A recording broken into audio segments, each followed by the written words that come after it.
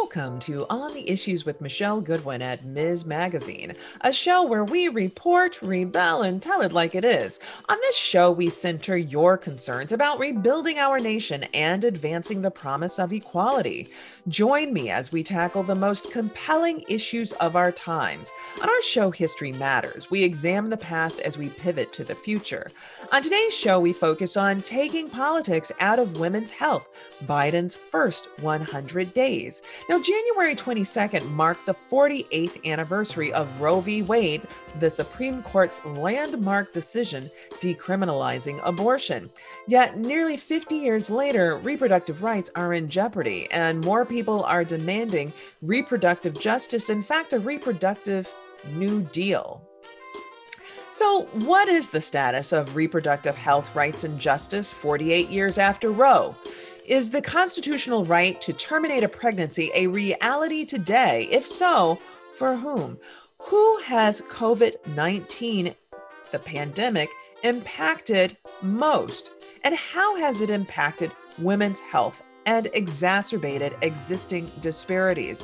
What can we expect from the first 100 days of the Biden-Harris administration in recognizing the threats to the reproductive health care of people who can become pregnant? Now, helping us to sort out these questions and more and how we should think about these issues are really terrific guests. I'm joined by Dr. Carrie Baker. She is a lawyer and grassroots reproductive rights activist in Massachusetts. She is president of the Abortion Rights Fund of Western Massachusetts. Dr. Baker is also a professor in the program for the study of women and gender at Smith College. I'm also joined by Dr.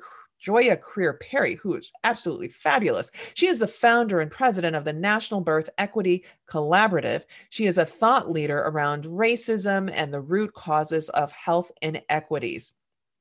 I'm also joined by Julia Kaye. She's a staff attorney with the Reproductive Freedom Project at the ACLU. She leads the ACLU's litigation challenging the FDA's unjustified restrictions on medication abortion, as well as the project's advocacy efforts to remove outdated laws banning nurse practitioners and others qualified to provide abortion care. And finally, I'm joined by the wonderful Leah Littman. She is an assistant professor of law at the University of Michigan Law School, where she teaches and writes on constitutional law, federal post-conviction review, and federal sentencing. She is the co-founder of Women Also Know Law and is one of the co-hosts and creators of the Strict Scrutiny podcast, which is a podcast about the U.S. Supreme Court. Welcome to our Ms. Magazine show. Thank you all for joining us to discuss these very sensitive and often overlooked matters. Now, before I turn to my guests, let's take a listen to the oral arguments from December 13th, 1971 in Roe v. Wade. That's nearly 50 years ago. And the first voice that we're going to hear is Chief Justice Warren E. Burger, and he's going to start the questioning of Sarah R. Weddington. She's the lawyer that represented Jane Roe and Mary Doe in this landmark Supreme Court case. Let's take a listen. We have here arguments in number 18, Roe against Wade. Mrs. Weddington, you may proceed whenever you're ready. Mr. Chief Justice, and may it please the Court. The instant case is a direct appeal from a decision of the United States District Court for the Northern District of Texas. The Court declared the Texas abortion law to be unconstitutional for two reasons. First, that the law was impermissibly vague, and second, that it violated a woman's right to determine to continue or terminate a pregnancy. Although the Court granted declaratory relief, the Court denied appellant's request for injunctive relief. The Texas law in question permits abortions to be performed only in instances where it is for the purpose of saving the life of the woman. The case originated with the filing of two separate complaints, the first being filed on behalf of Jane Roe, an unmarried pregnant girl, and the second being filed on behalf of Jane and Mary Doe, a married couple. Jane Roe, the pregnant woman, had gone to several Dallas physicians seeking an abortion, but had been refused care because of the Texas law. She files suit on behalf of herself and all those women who have in the past, at that present time, or in the future, would seek termination of a pregnancy. In her affidavit, she did state some of the reasons that she desired an abortion at the time she sought one, but contrary to the contentions of appellee, she continued to desire the abortion, and it was not only at the time she sought the abortion that her desire was to terminate the pregnancy. Julia, let me turn to you first. You were lead counsel in Food and Drug Administration versus American College of Obstetricians and Gynecologists, a case dealing with the FDA regulation on medication abortion. Tell us a bit about that case and why is it so controversial? Sure. We filed this lawsuit in May on behalf of many of the nation's leading medical providers, including the American College of Obstetricians and Gynecologists, as well as reproductive justice advocates like Sister Song Women of Color Reproductive Justice Collective. And the lawsuit challenges a Food and Drug Administration requirement that subjects patients to entirely needless COVID-19 risks on top of the normal burdens that the usual burdens, I should say, that it imposes on patients. So the FDA requirement forces patients who need a safe and effective medication used for early abortion and miscarriage care to make an entirely needless in-person trip to a health center for the sole purpose of picking up a pill and signing a form. Great points, Julia, but what's your response to people who say it's really important that women consult their medical professionals and specifically that they consult doctors because that's a good thing for people who are using prescription medications and who have other healthcare problems? What's the response to that? So these are patients who have already been fully evaluated and counseled through telemedicine or at a prior in-person visit. There is absolutely no medical reason for this in-person trip. And in fact, the FDA does not even require patients to take the pill on site at the health center. They are free to put that pill in their pocket and swallow it later at home. There is absolutely no justification for this travel. And the government is well aware of the viral risks associated with traveling for in-person healthcare during the pandemic. So you're saying you've been working on this case that was just heard by the Supreme Court since May. COVID-19 was alive and flaring all during that time. And so the requirement is that people have to go out, people who are pregnant, women have to go out during COVID to put a pill in their pocket. That is exactly right. And meanwhile, what you have is the government suspending other kinds of in-person requirements for far less safe drugs, including opioids like fentanyl. What? And yet that's right. It is as shocking as it sounds. And yet the Trump administration has been forcing patients seeking early abortion and miscarriage care to take on needless, life-threatening risks as a condition of obtaining an abortion. And mind our listeners that now we're up to over 400,000 deaths due to COVID. I mean, we've well exceeded the number of deaths that were associated with, let's say, the Vietnam War, which was over 19 years. So, Carrie, I want to bring you into this. You are very well versed in medication abortion. You've written about this for Ms. Magazine. And recently in an article, you noted that the Trump administration has suspended all kinds of in-person requirements for medications that are far less safe than mifepristone, including for opioid drugs, just like we heard from Julia, like fentanyl and Oxycontin. And yet they've appealed this all the way to the Supreme Court twice to maintain the requirement of in-person visits for those who receive mifepristone. So what's going on here?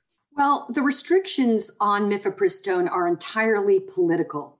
After years of anti-abortion resistance, the FDA finally approved mifepristone in 2000, but placed it under what's called this risk evaluation and mitigation system, which is a drug safety program that tries to restrict unsafe drugs. And under this restriction, they require that patients go in person to their doctors. They don't allow retail pharmacies to distribute this drug. And that's where this restriction came from. But the fact of the matter is that Mifepristone is an extremely safe drug. It's actually 6 times safer than Viagra, which the FDA does not restrict and which you can buy on the internet like candy. And so wait. It's safer than Viagra. Much safer. Much safer than Viagra. Yes. Right. It's not going to cause anybody the heart attacks and all those things that we hear about with Viagra. And men are not required to go in person to a clinic or to a doctor to pick up their Viagra. Yes. It's a misogynist double standard, and it's a political double standard. And feminists have been fighting for years to try to remove these restrictions and made some progress in 2016 under Obama, but it's still there. And there's a very vibrant grassroots campaign to try to get the FDA to remove that restriction. And it's high on the agenda for Biden coming in, that he not only reverse this Trump policy that that you have to go to your doctor during the pandemic, but also asking Biden to get the FDA to review this restriction more generally. So before we get to the super doctor, Dr. Joya Crear-Perry, who is just like knocks it out of the park all the time, just so happy that she's with us, help the audience understand a little bit more just how disparate this is, what the FDA is requiring, because it's not only that the FDA is treating this differently than erectile dysfunction medications for men, but we're also talking about thousands of other medications where they've not isolated it out like this. Like, how many is it, Julia? Right. So out of 20,000 drugs that the FDA regulates, this safe, effective medication used for abortion and miscarriage care is the only one that the FDA forces patients to pick up in person in a clinical setting, even though they're not required to take it in a clinical setting. All right, let's bring in the extraordinary Professor Leah Lippman. So Leah, what's your take on this? I think it's a troubling sign about how willing the court will be to allow governments to enforce laws that will be very burdensome on women's access to abortion and offer very little benefit, and actually how far the court will bend over backwards to do so. So the case involved women's access to one of the pills used for medication abortion, and the side effects for that pill are similar to over-the-counter aspirin or something like that. But still, the FDA was unwilling to waive the requirement that women obtain that medication in person and sign a disclosure form during a pandemic, during which that the FDA has waived the in-person pickup requirements for controlled substances like opioids. And still, the court was willing to allow the federal government to enforce that requirement. And more than that, the court didn't bother to explain why it was willing to do so. The only justice who explained the vote to allow the federal government to enforce that requirement was the Chief Justice, who said he owed deference to elected, accountable public health officials. But as Justice Sotomayor noted in her very powerful dissent, no public health official has ever offered a reasoned explanation for why it is good for public health to require women to pick up that drug in person, but not so good for public health to require people to pick up opioids in person. More than that, the Chief Justice has also been quite skeptical of deferring to federal administrative officials in other contexts. But here, when it comes to abortion, apparently it's just fine. And I'd like to now turn to Dr. Joya Crear-Perry. I've enjoyed working with her at congressional briefings, town hall meetings across the nation, addressing issues involving reproductive health rights and justice, maternal mortality being one of those issues high on the list. And in these recent times, you've had to spend a lot of attention, not just on maternal mortality, but also the attacks on contraceptive access and abortion rights. And we've seen a number of those attacks coming through the last presidential administration, and a number of restrictions that have recently been placed on access to abortion. And you've been writing and speaking about how this is rooted in bias and misinformation. Can you tell us a bit more about that?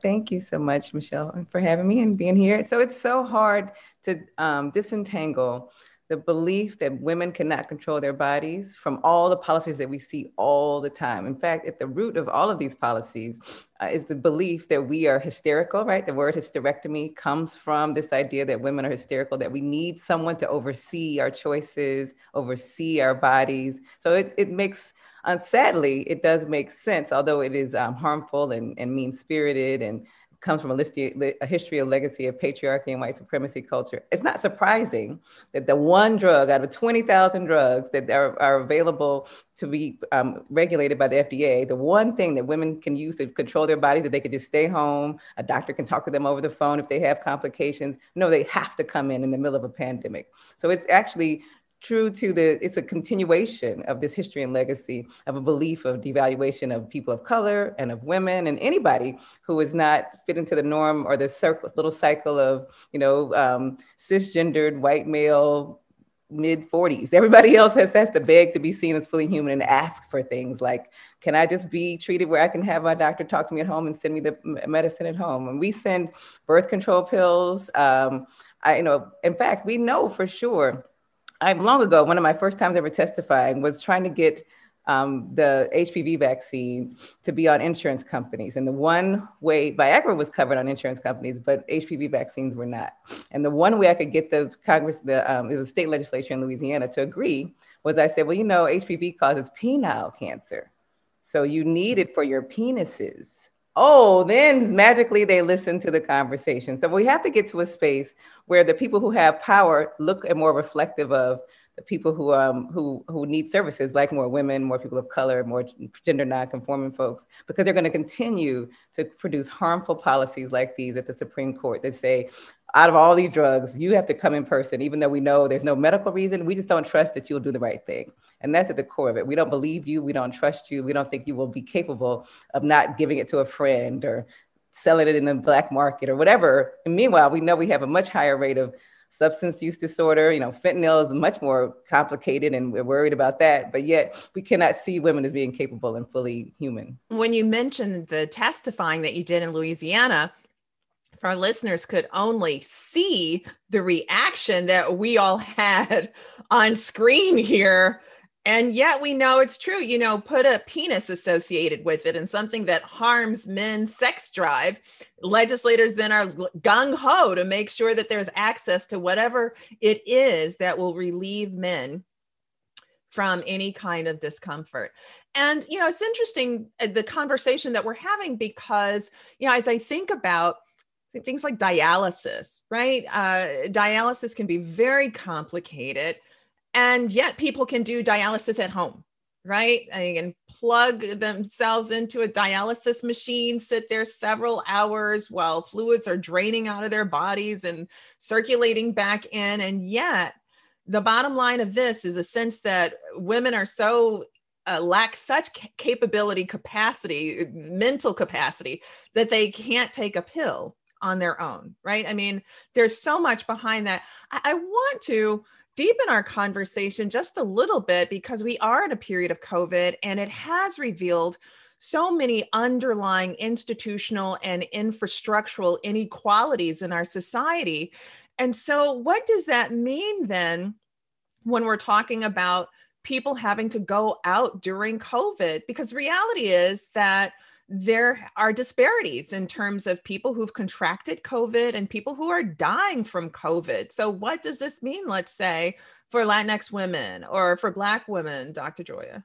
Well, we know that people of color are more likely to be impacted by COVID. And honestly, even when they were calling the Chinese virus, we knew that racism was already setting us up, right? So we were going to be left out from getting resourced, from getting tested. And so many people, this is another example of, we're already dying at our homes because we're not getting tested, because we're not getting, when we go in to say we have a complaint, if we get to the doctor, we're more likely to be sent home without being treated and evaluated. So then you bring in this rule that in order to have a safe abortion, you have to go into a provider.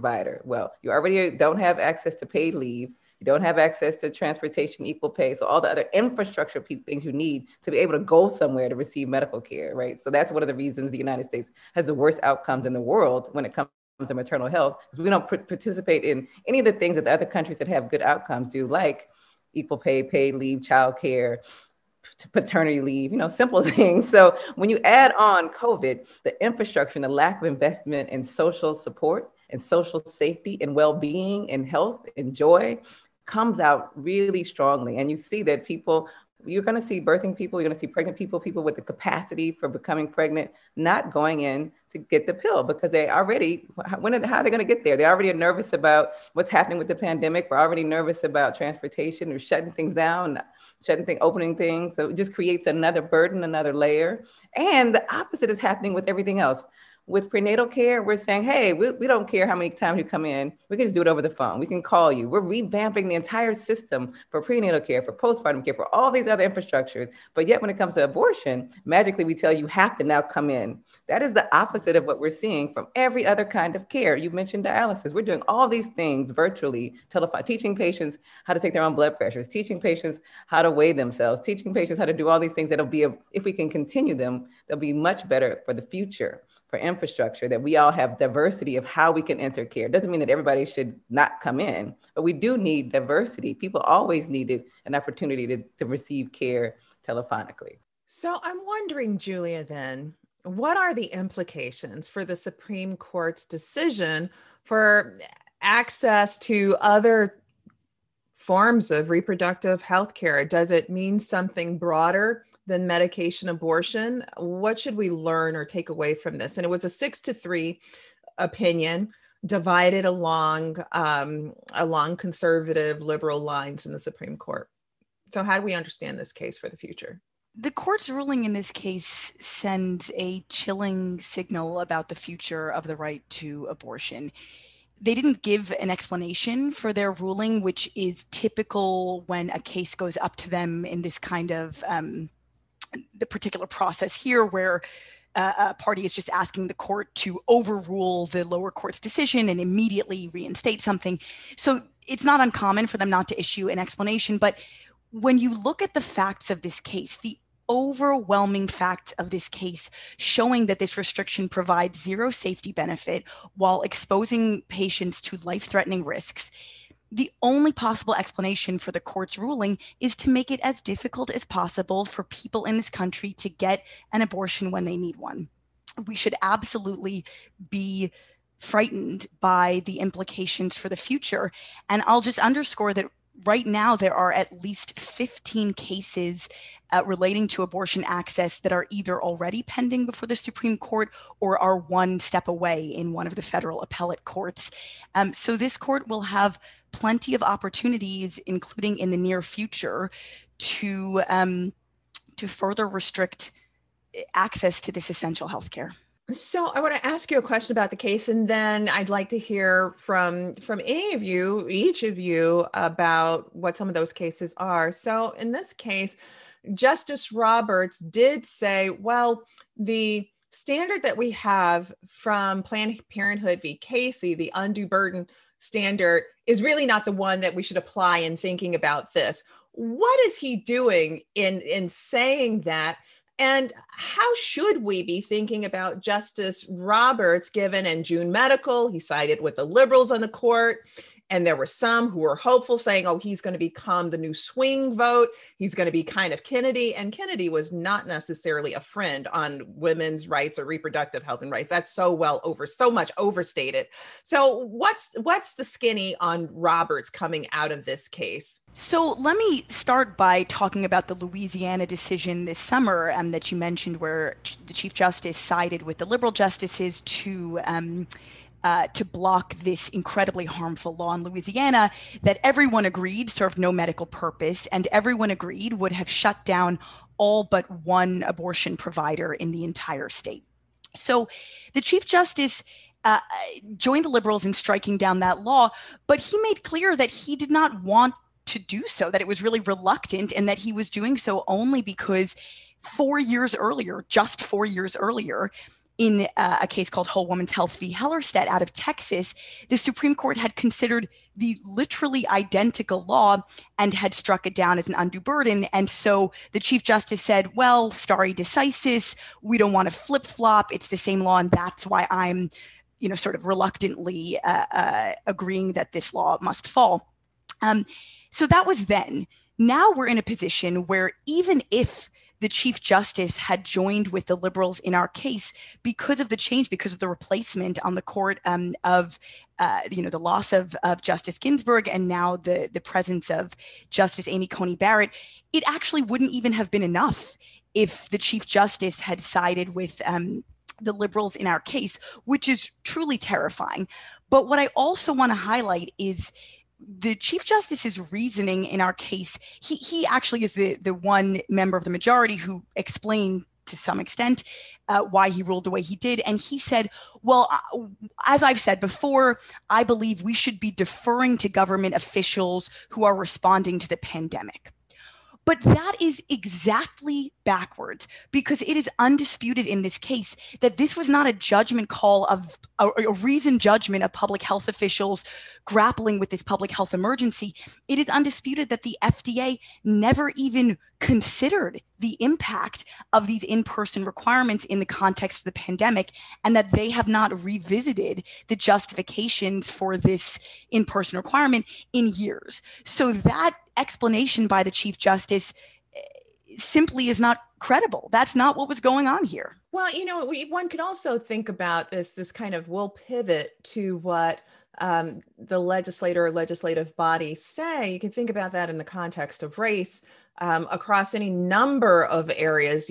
Most immediately, the case of Loving v. Virginia comes up, right? I mean, that's decades ago, but again, you see across so many areas the ways in which local municipalities justified racial discrimination of all sorts. And by the way, listeners, I highly commend to you to take a look at Pauli Murray's book on race laws, which Thurgood Marshall said was the Bible of the civil rights movement, because what's so shocking there are the myriad ways, the hundreds of ways, the thousands of ways. It's surprising that there was so much attention put to finding ways to discriminate against Black people.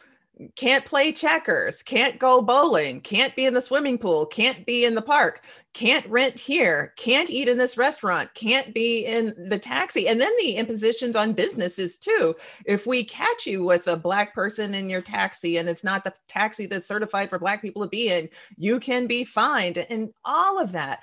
How is anybody to take any of that seriously? And isn't it the court's role to be scrutinizing of unjust laws, Julia? It certainly should be their role. And it is deeply troubling that we have not seen them fulfilling that obligation during the Trump years. As a broader matter, I think about the Muslim ban and the refusal to consider the president's clear statements about why he was imposing these restrictions and who was the target of it. And I think it's deeply concerning. So some might say this sounds like political capture when we're talking about the FDA. And can you explain to the audience what that means, the political capture of an agency? So political capture refers to the idea that an agency is beholden, essentially, to politics, who the elected leaders are and who they appoint to head an agency. Now, the idea of political capture is nothing new. In fact, some people think that political capture is a good thing in as much as it allows presidents to appoint people to head agencies who share their priorities and will carry out their policies. And in some ways, that might be a silver lining of this decision. Perhaps Joe Biden will appoint someone to the FDA who will waive the in-person requirement for the medication abortion now that, he is President Biden. So political capture isn't always a bad thing, but I think it is troublesome when it flies in the face of so much science, data, and needlessly risks people's health and safety. So what's your sense about what the Biden administration needs to do during its first 100 days? There's a lot of weight that's put on that, a lot of hope. Have you any ideas about where you think that the Biden-Harris administration should be going when we're thinking about matters related to reproductive health rights and justice? I think when it comes to reproductive health and justice, some of the most important things they can do actually concern political power and voting rights. What will make it easier to protect access to reproductive rights and justice in the future? If you make it easier for people to vote, I think that is, an important rationale for trying to do electoral democracy reform and voting rights reform, is to enable, the country that largely supports, a majority of the country supports access to abortion, to enable that majority to have their preferences actually reflected in, our elected officials' policies. So voting rights is definitely, one component of that. Of course, addressing the pandemic and access to the vaccine and coronavirus relief is an important part of that story too. But the third thing that I would flag is, of course, the courts. It's likely, it's possible, perhaps, maybe I just hope that we might have a vacancy on the Supreme Court. And I also hope that the Biden administration will move quickly and decisively to appoint young judges who share, the faith in democracy and, believe in public health to the federal courts. Your sense that the Biden administration should engage in deep exploration of reshaping the courts? Oh, yes. Mm-hmm. And what might that look like? Have you thought about what that should look like?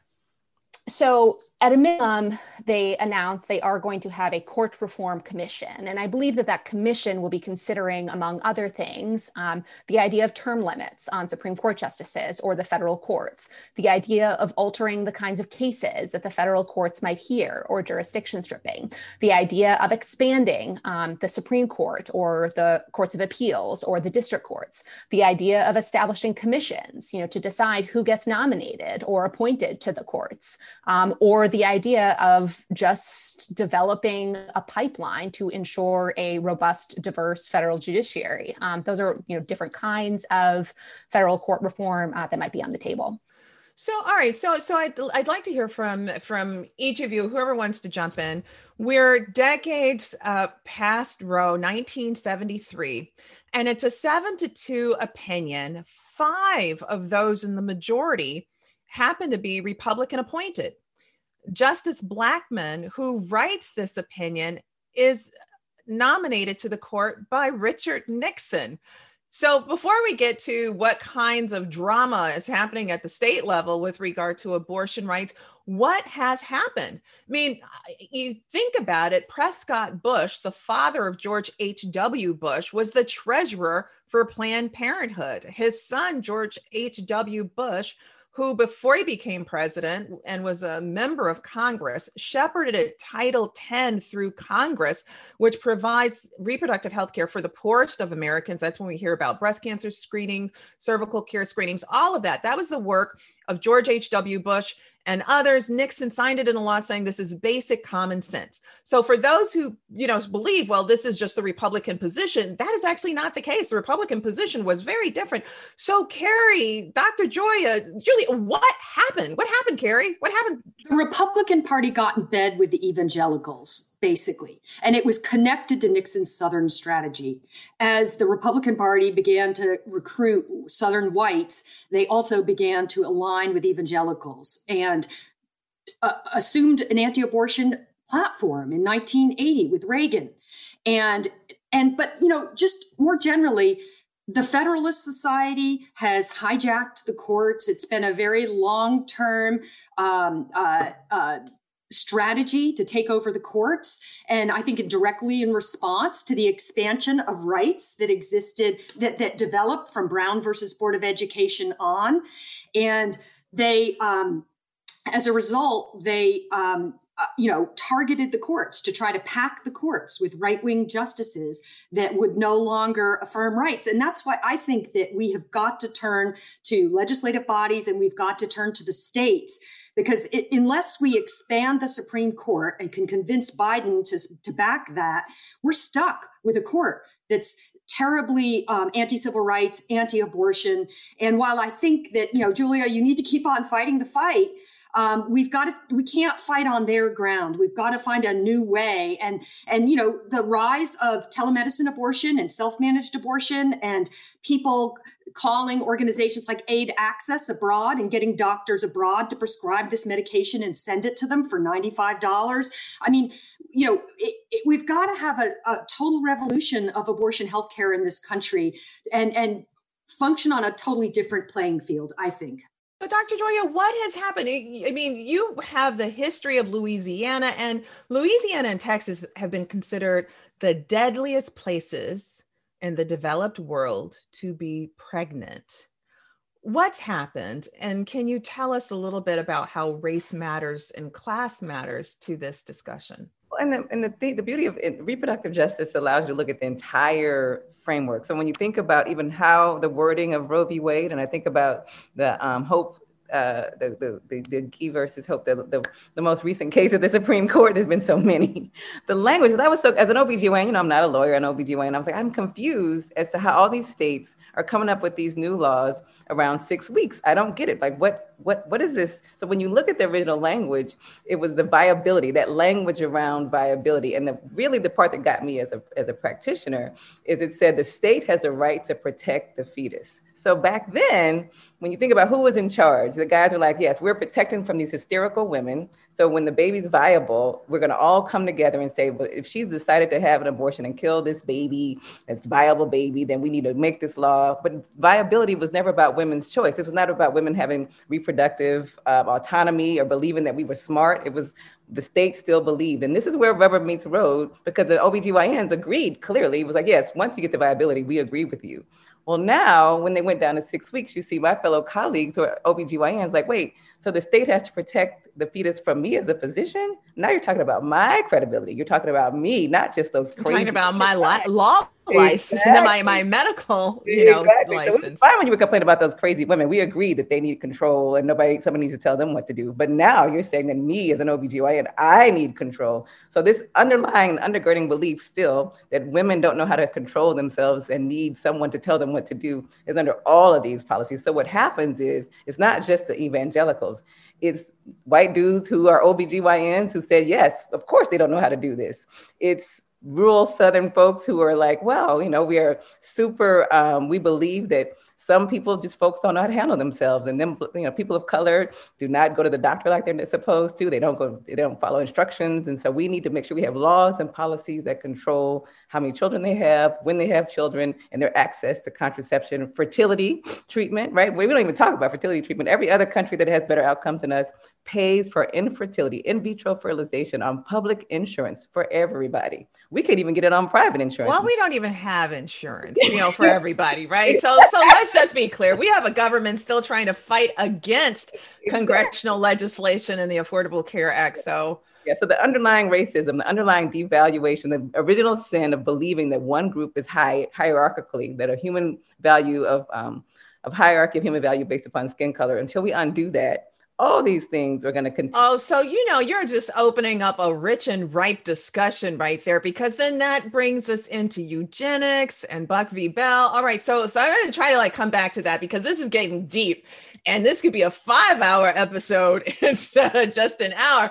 All right. So pin in that. Let us remember that, because Julia, I'd love for you to share with us just what else is in the pipeline with regard to rollbacks, attacks on reproductive health rights and justice. I mean, there are just some very arcane and harmful and cruel laws that have been proposed, but for the ACLU stepping in, Center for Reproductive Rights, and others, we would see what kind of cruel laws already in existence in some states. What do they look like? Right. Well, there is no limit to the creativity of folks who wish to restrict access to abortion care.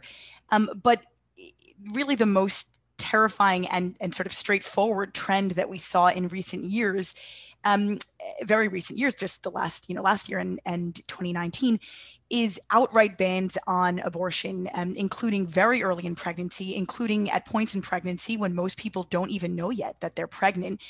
And it is not a coincidence that these outright bans were being passed all across the country, precisely at the time when President Trump was making new appointments consistent with his vow to only appoint justices who are committed to overruling Roe v. Wade. So there was this response that we saw from many states saying, "Ooh, maybe this looks like it might be our shot now. And gosh, don't we want the name of the case that ends up overruling Roe v. Wade? Don't we want Alabama in that case name? Don't we want Kentucky in that case name?" There is this, they're all elbowing each other to try to be this state that that succeeds in banning abortion outright. And so though many of the cases percolating up to the court right now are actually outright bans on abortion. We're not even talking anymore about the laws like we saw in Louisiana and Texas and many other states that purport to protect patient safety. Of course, everyone knows that's not really what they're here to do. They're designed to shut down clinics, but the masks are off. The legislators don't even feel they need to pretend anymore that their goal is anything other than eliminating this right for people in their states and in as much of the country as possible. And when you're talking about outright bans, you're also including no exceptions for rape and incest, right? I mean, do these bans make exceptions? Some of them do, and some of them don't. But of course, it is all outrageous. It is not, of course, if these bans had exceptions for rape and incest and life endangerment, some do, some don't. It is still, they'd still be crazy, and they'd still be, still be counter to the constitutional right that's already been established. Exactly. And, I think it is important to emphasize here that virtually all restrictions on abortion disproportionately harm people of color, low-income people, young people, people living in rural areas. There are certain people who are undocumented. There are certain communities that, like in so many other, aspects of our society, they bear the brunt, they bear the harm disproportionately. Yeah. So then I want to, Dr. Gioia. So how do you respond to some who are saying, and this includes Clarence Thomas on the Supreme Court, right? Saying that, abortion is Black genocide, that when he hears about Black women having abortions, that what Black women are playing into is white supremacy. Black women are playing into the supremacy that white people have to do away with Black people. And there are some people that say, because Justice Clarence Thomas is Black, he must have some inside scoop on this. So can you tell us, does Justice Thomas have some inside scoop here, or is that just from Crazyville? Once again, if you could see my face, no. I have never thought Justice Thomas was speaking for Black people. Let's just we can go anyway. But the point is, the truth is, just like we were talking about earlier with eugenics, we have to be honest about the racist history of reproduction and reproductive oppression and stratified reproduction in this country and this world that still exists today. So until we can be that honest and be really clear, and that we're not running from that yes, there has been a history and a current position where people believe certain people should have babies and others should not. That's a fact. However, if you are not investing in me having equal pay, childcare, a safe neighborhood, don't talk to me about my access to abortion. Like, you're the hierarchy of needs. Everybody's heard of, hierarchy of needs. The thing that I need is food, water, shelter, power. Abortion is going to be on that list because you are not providing any of these other things. So to come to me and say Black and brown people are having more abortions without acknowledging we've never invested in Black and brown communities, we've hyper-policed them, we've mass incarcerated them, we've hyper-sexualized us, all of these things, then saying, but it's mass genocide against Black people. You know what's mass genocide? Healthcare is not a right. Education is not a right. Police violence, militarizing the police, all of those things, that's an genocide of the Black community. So talking about abortion in the same sentence is not, once again, being intellectually honest. So no, it is not, Clarence Thomas does not speak for Black people, especially does not speak for Black women. Let's talk about Anita Hill right quick. So it's important for us to really reevaluate the messenger and the message. It is easy, though, to pick up that trope until we in the repro space are really honest about the history of racism in our space and the current racism in our organizations and the way people are treated. Because until we have that honest conversation, they're always going to be able to come back at, they're just trying to kill you, they're just trying to kill you. We have to say, no. We value Black and brown women just as much as we value white women, middle-class women. It's all rural women. We're all here together. We're not trying to have one population decreased and say that one group needs to be controlled. All of us deserve justice and joy. So all of us deserve the full range of reproductive options, from the abortion pill to access to in vitro fertilization. So we want it all. Yeah, so let's talk then a little bit about that history, because it would be so easy for people to not digest it. I mean, let's be clear that even in 2021, and we're just weeks off of an insurrection with people storming the Capitol, breaking windows, crushing officers, people engaging in behavior resulting in 5 people dead, all of wearing anti-Semitic shirts. Clearly this is white supremacy that was deeply associated with this by what people wore and by what people said, right? One doesn't have to make it up, because this is what people adorned on their bodies and what they carried into the Capitol building. Not since 1812 had there been that level of desecration of our nation's capital. But even with that, what's amazing is that people really don't appreciate and have an understanding about the ways in which Black women's bodies have been put through the ringer in this country through private subordination and public subordination. So tell us just a little bit about that, because when people get all tangled up in, well, we're just trying to protect Black women, have they ever tried to protect Black women and Black women have autonomy over the control of their bodies?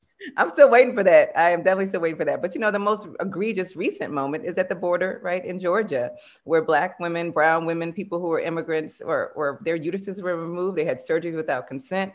They were not told what was happening. And so this is a continuation of the devaluation of women of color and Black and brown bodies. We were seen to be purposeful and useful for creating bodies for workers, right? So that's legacy and history. It's not just during slavery. Like if you look at who the essential workers are today, the people, if you go to the grocery store, which I go once a week, who you see are Black and brown people. I would love to see, what does a middle-class white dude look like bagging some groceries? Because you just don't see that, right? So we've accepted and normalized that our bodies are to be used to produce workers. And it's part of the narrative of this history around the globe, even the global South. I hate that term, the global South versus the rest of the, like they're producing the goods, the raw materials. And so we're worried about creating more babies in that place. We just want the raw materials from the global dispensable and disposable is what I'm hearing from you. So Carrie, I want to turn to you about eugenics, because people probably say, okay, I've heard that term on the show in this episode, and they may connect it to Germany, and rightfully so, because there was a eugenics platform in Germany. But can you help our listeners to understand that actually the Germans learned from the United States, and it was actually based on US law that the Germans picked up? What's going on there? I mean, the Nazis looked around the world for models for the kinds of laws they might adopt. They looked to places like South Africa and the United States, and they said they saw that the worst laws were here in the United States. And matter of fact, they thought the United States had gone too far. And some of the things that they adopted were actually moderations of US laws. But, we have this deep history going back to slavery in the United States. And these attitudes and these laws and these practices have deeply shaped how we function as a country. And the roots of anti-abortion, or just controlling women's reproduction are in slavery. And the roots of sexual assault and the toleration of rape in this country are in slavery. The racist roots of rape culture and of the reproductive control of women go all the way back to slavery. And until we engage with that, it was the point at which it was socially acceptable to take away control of somebody else's body. Right? That was at the foundation of our country with slavery. And with regard to women, it took particular forms of reproductive control. At the time, forcing women to produce children. Later, coercive sterilization, preventing them from having children. Or more recently, like with the war on drugs, punishing them if they had children. Now, taking their children away through the foster care system and the prison industrial complex. There's that deep history that impacts not just women of color, it impacts all women in very different ways, though. And unless we engage with that directly and the legacy of that history, we're never going to have reproductive freedom. So what does it take to get to the space where reproductive freedom, reproductive justice it becomes a reality in our country. And just on a scientific note, because we have a scientist with us and Dr. Joya, the Supreme Court has abandoned a care for science. You see a little bit in Whole Woman's Health, right? The turn to science. It's what Justice Breyer relies on in that case, and the record that's built by the district court, which is very helpful. And you see that in June Medical too. But there are a couple of things that are worth us noting, because the politicization of reproductive health care has been done by people who don't have an interest in protecting and promoting women's health. So, for example, in abortion, terminating a pregnancy actually is safer than carrying a pregnancy to term. A person's 14 times more likely to die by carrying a pregnancy to term. That's just basic. It's like a starting point, maybe right? What the money the child costs, all that other stuff, right? Right, exactly. Like you're just 14 times more likely to die by choosing to carry pregnancy to term. Like, I'm a mom, I chose that, but I was choosing something far riskier for my health in choosing that. And at the same time, for so long, the World Health Organization has determined that an abortion is as safe as a penicillin shot, And yet, the rhetoric that surrounds pregnancy termination, you'd think it was the most ridiculous, heinous decision that a person could ever make, when that is just inconsistent with scientific evidence. Any commentary on that? Yeah, I just feel like it's so important to think about power and control, because really at the core, that's where all these conversations come from. And controlling women's reproduction through abortion, through controlling who can have access to it, who can fund it, is a core argument. And if you think about the right to life, the March on Life or whatever that happened a few years ago, and they were all up here in DC marching around pro-life, and then a elder in the Native Indigenous community started chanting, and they quickly switched from their pro-life mantra to racist things they were saying to him, right? Because the same power and control and desire to control certain groups of people, it's the same folks, it's the same entities. It's easier, the oppressions love each other. So that's why you can see gender oppression coming with racial oppression. They just it's all the same, it overlaps. So until we undo that, until we say we don't believe that any group should be oppressed, and we have to undo the devaluation of people, we're going to keep seeing it pop up so many times in our movements. We stick to one thing, like we're only fighting for this one part. And then you'll see the same way that they went from talking about pro-life to talking about the anti-Indigenous folks in the same bodies, the same folks in the same moment, until we understand that that's how they see this, that they are fighting for controlling all of us. They want to control women. They want to control people of color. They want to control everybody. And they have been able to create policies like around that. It's not new, controlling reproduction. It's not, in fact, I tell people all the time, science was colonized. The fact that race is even part of biology is racism, right? That's a social construct. Exactly. At the beginning of this show, people might have said, well, this just sounds slightly conspiratorial, but then you all have been breaking it down left, right, and center. And I'm sure now people are like, that's not conspiracy. That's just real attack over and over again. And it's a consistent attack. And again, if we were to go back to history, we would think about the foundations of our country, right? Maybe Julia, right? Where here's a nation that gets to decide what equality will look like. And it decides, after coming through the cruelties of Great Britain, that equality matters, but it's only going to be for landed gentry men, right? This is a nation that could have decided, oh, women get to be equal. Why not? It's a nation that could have decided that, coverture is a bad idea, meaning, married women becoming the property of their husbands. It could have been decided that domestic violence is a bad thing, but rather domestic violence was accepted so long as you're beating her with nothing thicker than your thumb, hence rule of thumb. These are the histories that connect to reproductive health rights and justice. And that's the whole point of, what you were mentioning earlier, Dr. Joy, about there being a framework of reproductive justice to understand this all. And when we use that, we see everything.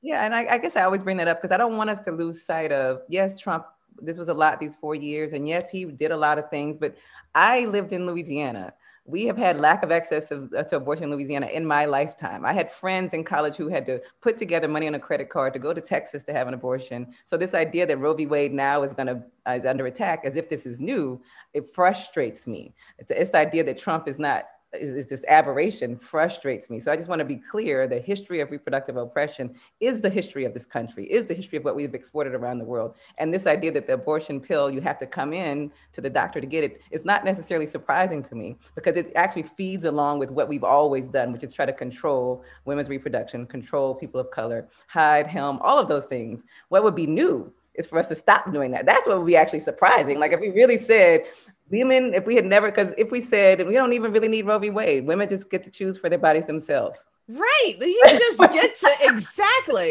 You just get to be a person. And have full autonomy. And have full autonomy and go seek medical care when you want, or a midwife or a doctor, and peace and blessings. Exactly. Right. But we didn't get peace and blessings. Right. So what does it take? What does the next era to get this right? What does it take? Is it going to be litigation? Is it going to be at the policy level, at the state level? What does it take, Julia? Well, I comfort myself even when I'm feeling bleak about being an impact litigator, when the courts look the way they do and it feels like the evidence and justice and compassion are no longer the deciding factors. I comfort myself by remembering that litigation is just one of the tools in our toolbox. And when you focus on this particular case, this issue, the Biden-Harris administration can fix this on day one. They can fix this on day one by issuing guidance, making clear that they're not going to enforce the in-person requirements for mifepristone, for this medication, at least during the public health emergency. And of course, we're also calling on them to reevaluate the FDA's entire package of outdated and medically unjustified restrictions on abortion, so that, even beyond the pandemic, patient access is dictated by evidence, not politics. But so, I think it is incredible that this litigation was able to secure an injunction for 6 months. For 6 months, patients were not subject to this dangerous, burdensome requirement. And also during that 6 months, we sort of had we have the real world evidence that expanding access in this way, that expanding access through the combination of telemedicine and then the medication being mailed or delivered to patients, it works. It is safe. It is effective. Patients like it. Patients are hugely grateful and relieved not to have to make an entirely needless trip, not to have to take time off work and lose wages, not have to arrange the childcare and pay for transportation and do all of this, jump through all of these hoops, if even assuming they can, not have to do so for no medical reason. So I'm hopeful that the fact that we saw this play out for 6 months makes it even more likely that the Biden-Harris administration does the right thing here. And so, litigation is part of it. You shift your advocacy, you start with the litigation and you get as far as you can. And now we're shifting our strategy and we just keep fighting. All right. Well, we've come to that part in our show. We could continue this on. We do need to, and we will have more episodes. We look forward to having each of you back on the show. Here's a question. What's the silver lining? What can we look forward to that speaks to hope in light of all that we've just talked about, which for many people might seem to be, rather than hopeful, kind of scary? So I think what's hopeful to me is I think telemedicine abortion is revolutionizing abortion healthcare in the United States. And I think in part that's because of the pandemic. In part, it's because of that injunction that Julia referenced, that for 6 months, people in many states could order the abortion pill and consult with their doctors online and through the mail. And, going back to, Michelle, your point about stigma and misinformation about abortion, part of what the anti-abortion movement is doing is trying to make abortion seem dangerous and scary. And what telemedicine abortion does is it reveals abortion as simple, safe, convenient, and inexpensive, right? Right now you go to a doctor and you pay $500 to $700 to get the abortion pill. Through telemedicine, you can get it for $200, and it's easy. And you can get it even earlier than, if you have to have an ultrasound, you have to wait till 6 weeks. But now with the new no test protocols that have been generated as a result of the pandemic, people realize they can take it the day after they miss their periods. And so all of this, I think, can transform people's consciousness and awareness about what abortion is and how it can be easy and simple. But we've got to do that public education. We've got to make people understand what the abortion pill is, what telemedicine is, and how you don't have to go and spend an entire day at a clinic and spend $700 and have to go back and make another visit. That it can be simple, it can be easy, and it can be affordable. And I think that's the silver lining. We've learned this, and I think that's the future of abortion healthcare in the United States. I think the general positive take home I would give is this. We have the chance to fight fights that we can win now with the Biden administration in place. There's every reason to think that the Biden administration will seriously consider waiving the in-person requirement to obtain medication abortions. There's every reason to think that the Biden administration will respond to calls to diversify the federal bench and appoint justices who are unapologetic champions of reproductive justice. So I think knowing that we are faced with fights we can win should give us the energy to, fight those fights. Dr. Joya, silver lining. Silver lining is we have a new administration that's starting tomorrow. It's Martin Luther King Day, and let freedom ring. So we asked for the new administration to have a White House Office of Sexual and Reproductive Well-being. We recognize that we created the structures around control and planning and eugenics inside of the White House, inside of federal policy. It was baked into, so just like we talked about legal remedies, we need policy inside of the government. We need from White House through Congress to undo the harms of control, eugenics, devaluation, to invest in equal pay, to invest in including abortion as part of a right, invest in including fertility treatment as part of a right, including sexual education, sex, or your reproductive organs. Most people don't even use them for having a baby, that people can have sex and just for pleasure and joy, and that's part of your rights. So we look for the opportunity for this new day for a new administration to really build on reproductive and sexual well-being. That's right, because we haven't even gotten to sex education and the fact that that's also been robbed of young people. Whew, Julia, silver lining. Well, I talked a lot about the states that are hostile to access to abortion care, and how they capitalized on what they see as new opportunities at the Supreme Court level.